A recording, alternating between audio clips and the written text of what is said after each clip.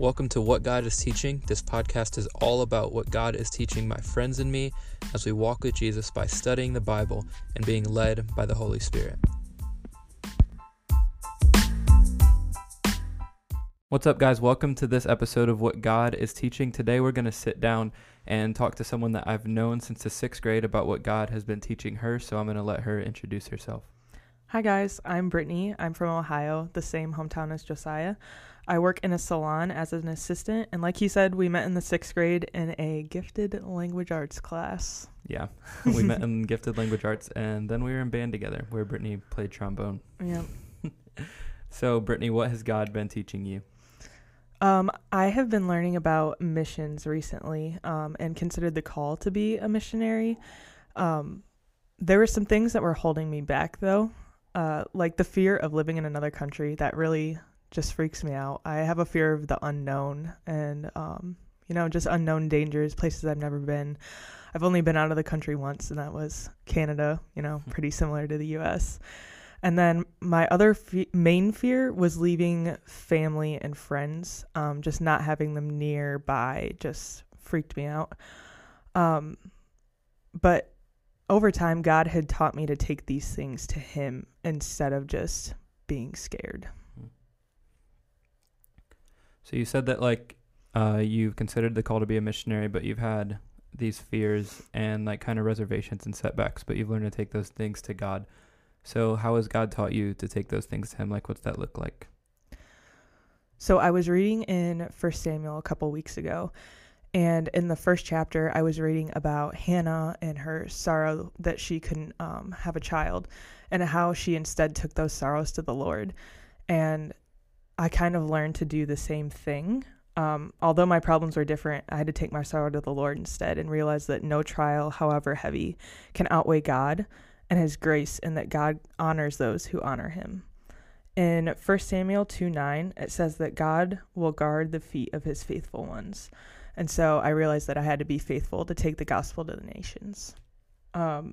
Jesus said in Matthew 28:19-20, to go, therefore, and make disciples of all nations, baptizing them in the name of the Father, and of the Son, and of the Holy Spirit, teaching them to observe all that I have commanded you. So when you read that, we really need to notice that He's not just talking to the disciples or those who feel called.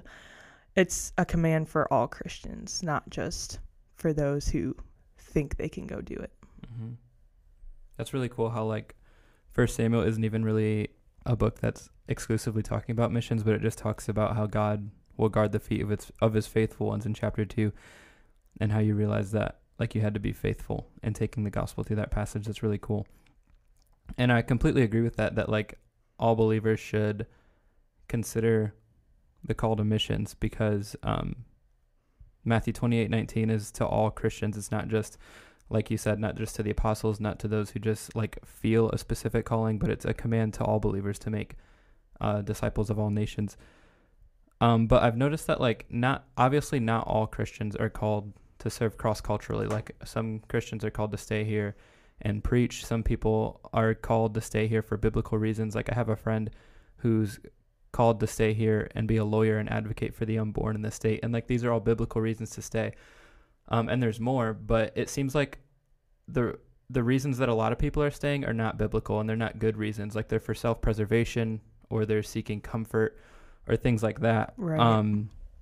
So a lot of people are not considering the call to missions because of self-preservation or comfort, like I said. So why do you think that is? Why do you think people are not going to the mission field?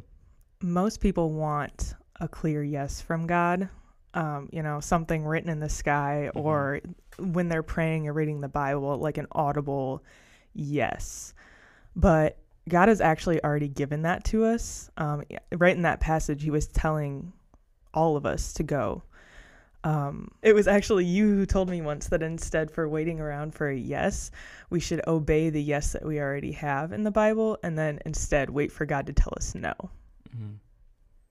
Yeah, right. I had someone tell me once that a lot of people are willing to go to the mission field, but they're planning to stay here, and it should really be the other way around, that we should be planning to go because the Bible's already told us, yes, Jesus has already told us to go make disciples of all nations. So we should already be planning to go make disciples of all nations as Christians, and wait for God to give us a biblical reason to stay if he does that.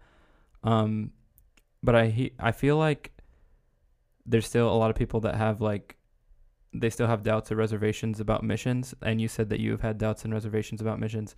So if someone's unwilling to go, for whatever reason, what reason or what advice would you give them? So if you're unwilling or you don't think that you're equipped, I would encourage you to ask yourself, why? Is it because of selfish ambition? You have your own plans for your life, or you're just not trusting God with what he's, has in store for you?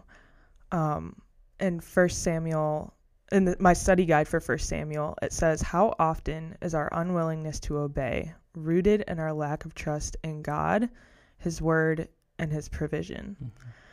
And I was reading that and it hit me really hard because that's exactly what I was doing.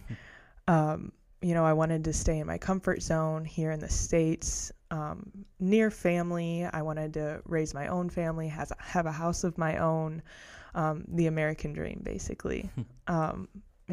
Either work in a career that I'd always dreamed of, be a stay-at-home mom. But that's not a biblical reason to stay here. I'm not called into ministry, and it's just disobeying. And I had to ask myself, what is my great reasoning for disobeying Jesus' command? Nothing. I don't have a reason to disobey. Yeah, that's good. And you talk about that, and that's it's good that the Lord showed you that we shouldn't seek comfort and stuff. And that's a big part of my story too. When I first went to school to study theology, I wanted to be a pastor, but God showed me that I wanted to be a pastor in America because it was the most comfortable way to share the gospel. And obviously people are called to preach in the States, I just said that a minute ago. But the reason that I wanted to preach in the States is because I was looking for the most comfortable way to share the gospel. And it's cool how God will call us out of that comfort, worldly comfort, and call us into comfort in him, and sometimes comfort in him isn't necessarily physical comfort. Sometimes comfort in him is in the midst of persecution. He's strengthening us to share the gospel in that. But that's really cool how the Lord has called you out of comfort and called you, or at least made you consider the call to missions.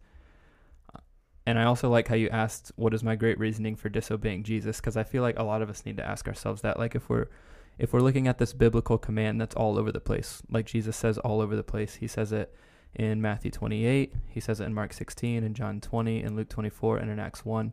And it's all in between too, all over the place. Go make disciples of all nations.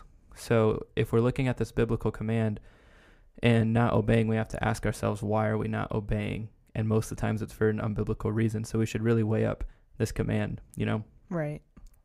So you've said a lot of things. I bet a lot of people are challenged and encouraged, I think, if they were listening to this. But I feel a lot of people will listen and know they should obey. A lot of people that really believe the Bible and believe it's true and believe it's their authority, and they'll read this and want to obey, but they're still going to be fearful. So what would you say to people that feel like they should obey, that know they should obey, but they still have fears? Yeah. I'm not going to lie. I still get scared at the thought of it a lot. Again, just the fear of the unknown. But there's a reason why I'm most likely feeling that way when I get scared. As well, in my 1 Samuel study guide, it says, taking your eyes off God invites fear to rush in, and fear can lead to desperate and dangerous actions. So when I do get scared, it's because I'm taking my eyes off of Jesus and the goal of wanting others to know him like I know him. And that's selfish. And, I'm just thinking of my self-preservation instead. So when we seek Jesus and we love Jesus, he will take that fear away. Mm-hmm. And I feel a lot of people will hear that and be like, that's such a Sunday school answer, Jesus is the answer to everything, but that's really the answer to everything. Mm-hmm. Even in Psalm 119, it says, how can a young man keep his way pure? How can we walk in the will of God? And it says, by guarding it according to your word. And the word of God tells us to seek Jesus and love Jesus more than anything with all our heart, mind, soul, and strength. And that's where our willingness to do the will of God will come from. It won't come from ourselves. It'll come from seeking God. Right. Yeah. So thanks for coming on and talking about what God has been teaching you about missions. Is there anything else that you'd like to close with, or anything that you'd like to have people remember? Well, thanks for having me on. It was a lot of fun. There are a few things I want to recap that I want everyone to remember. All Christians are called to make disciples of all nations. And God guards the feet of the faithful, and he is in control. Because God has commanded us to do this, he will equip us so that we do not need to fear. And Jesus is so worth it. Amen. Thanks again for coming on and talking about missions. Missions is something that's very close to my heart and close to the hearts of a lot of people that listen to this podcast. And I'm glad that God has been teaching about that and teaching you about taking the gospel to the nations. Well, thanks for listening to this episode of What God is Teaching. Don't forget to follow at What God is Teaching on Instagram for updates. We'll have new episodes soon, and we should actually have some merch out soon. So make sure you check that out on our Instagram. It's at What God is Teaching. See you next time.